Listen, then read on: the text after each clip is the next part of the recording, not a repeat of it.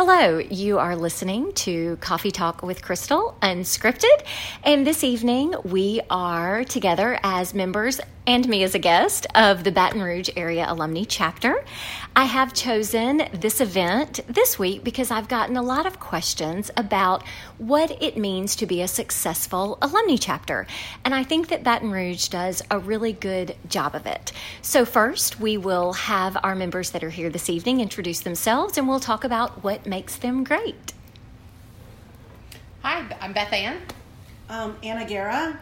Karen Cologne. Lisa LaCour. Jade Mott. Laura Dunlap. Elaine Ellis. And again, I'm Crystal Combs. So, ladies, you all do a great job of it. Tell me what makes you successful. What can you share with others that they can take and make their own? For me personally, this is Anna. I think success is just kind of, in a way, whatever it is. I don't think there has to be a certain number of people at a meeting or a certain type of meeting. If 2 people show up, I think that's great. If 20 people show up, I think that's great. So I feel like I have worked with the Baton Rouge members in trying to keep old events, try new things, and if the new things don't work out, well, we just won't do them next year.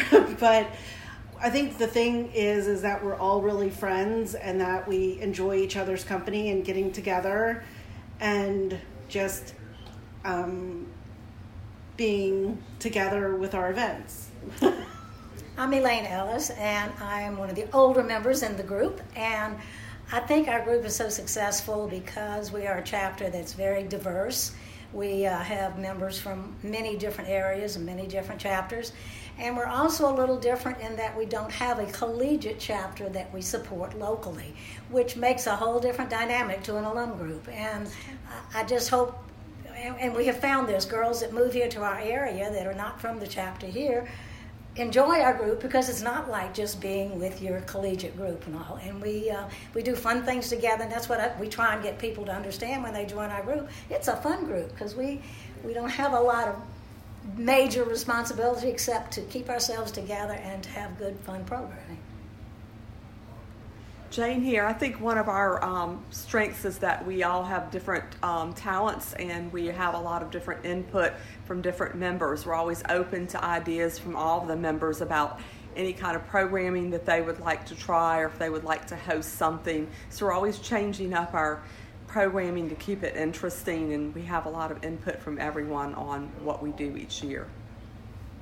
This is Lisa. I think it's also that you don't have to come to every meeting and you don't feel the pressure, but when you do, it's just the sisterhood because we all come from different collegiate chapters too. I was kind of going to say the same thing Lisa said, it's Karen, that if I miss a meeting, I'm upset about it, but at least I don't feel like, well, I can't go to that next one because I should have gone to the one before. And then, because like you kind of get in that, well, I've not been in 6 months and maybe they're going to forget about me or, And so I can feel like that I can come and they're excited when I am here that next time. Like, oh, we haven't seen you in a while. I'm like, oh, they remembered or they didn't forget me. And so it's kind of nice. And I like that we do different stuff. We've done so many random things, all different things, Pokino, or going just to have a drink somewhere, where it doesn't have to be something big or something really important at the end. It's just enjoying each other. Yeah, just have a good time. This is Beth Ann. For me, the beauty of being part of an alumni chapter and a successful one is that it is what you need it to be at that particular point in your life. When I was much younger, I needed it to help me make professional connections. And now I just need it to be with my sisters. I just need it for love. So I think you just have to find your place in your time and let it be what you need it to be in that moment. It's Laura. I have to just give a shout out to Anna because she always goes out of her way to invite me to things or reach out to me or check on me. And, I feel like everyone, does that at different times, but I know that she does that for everyone. So that's just a special gift that I think that this chapter has because she kind of helps keep us all connected and goes out of her way to do that. That's why she can't retire as president. President for life. In perpetuity. You've told me at Founders Day. Well, I will say, to add to that, this is Crystal, that the really great thing that I see between all of you when I come in is that you are also engaged in knowing what is happening outside of AOPI. You are asking about children with upcoming weddings or going back to school in your professional life or the book that we will get to in just 1 second. And I think that speaks volumes about how you do welcome our sisters that maybe can only get here twice a year or every month, as the case may be. And the other thing, of course, is diversity of programming. Tonight, we are here for a book club meeting of the alumni chapter because Beth Ann here is the support and rock and amazingness that is behind the author, whose name is Brian Camp. And Brian just released his second novel. I'm going to give a huge shout out. The first one is The City of Lost Fortunes, that I just finished reading and literally gasped at the last page. She's not kidding. I got a text. I did. It was truly fascinating. And the second one that was just released is Gather the Fortunes. And so Brian joined us this evening to talk about this process and this path. And while we love that Brian had this process and path, I would love for Beth Ann to share a little bit about what it means to be doing this with her alumni chapter and her sisters this evening, because it is a little out of the box and it's fun. This has been probably one of the more special things that Brian and I have done. In support of his books. When we have his book launches, it's a big party, and our families and our friends come, and it's open to the public. But my AOPI sisters are always there. Shout out to Mary and Liz and Candace, who have come to everything that Brian has done. So it's kind of fun. Like, I support him, they support us.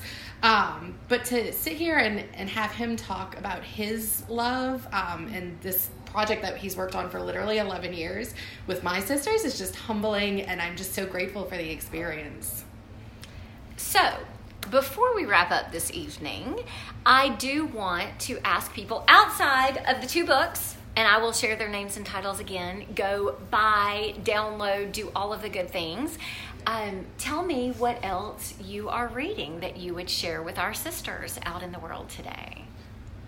Well, I gifted my stepdaughter the book. It's called Annalise, but I can't remember the author's name, so I should look that up.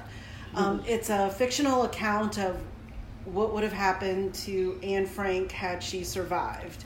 And so, wow. I thought it was kind of a special book because I think most everyone has read The Diary of Anne Frank, at least. And so I wanted her, she had read that, so I thought that would be a nice one of her birthday presents. Very nice. I'm in the process of reading James Patterson's The Murder Women's Club, and I think it's book 18, so which is kind of crazy. Wow. Talking about like series, but I'm on book 18, and it's just fascinating, like the whole figuring out who did it, and so I've enjoyed those. I actually just finished reading a James Patterson Murder Wives Club. I don't remember which one, but I know the plot or whatever, because I don't want to spoil it if you're still reading. Well, 18's, yeah, that's the last one. That's when you finished? Okay. Mine was Yoki was defending a case. Well, she does always. This is a rape case. They kind of start running into one another. Yeah. I read that one. Yeah. Night Moves by Jonathan Kellerman, who is a actually licensed clinical psychologist, and he writes whodunit books from a psychological profiling perspective. All right, it's Laura. In real life, I'm a principal, and I'm reading What Great Principals Do Differently. 18 Things That Matter Most by Todd Whitaker. Oh, it's so good. Laura, if you have not read yet, The Smartest Kids in the World and How They Got That Way, that book has like literally transformed my teaching pedagogy, and really, I've read a lot of like educational books, but that one was the one that I had the most like tangible takeaways from. If you have not read it yet, I would love to gift you mine. It was amazing. Okay, wait, say it again for all the educators out in the world. It's called The Smartest Kids in the World and How They Got That Way, and I'm blanking on the author, which is terrible for an author's wife, but that's what Google is for. I know. But seriously, go check that one out. Oh, well, I'm in other book clubs and I read a lot, but I really love Baldacci, Patterson, Grisham, all those wonderful, easy-to-read books, Sue Grafton and all. But I've also read recently some books that a friend of mine had given to me, and they're about butterflies. butterflies, the monarch butterflies and all. But it's in story form, and you learn so much from these books. They're very interesting, both of them. And it's all through we woven into a neat story, but I do like my mysteries and all too. That's amazing. So before we close up tonight, one last shout out to Brian Camp and the lovely Miss Beth Ann Merida for the City of Lost Fortunes and Gather the Fortunes. Thank you for listening. See you next time.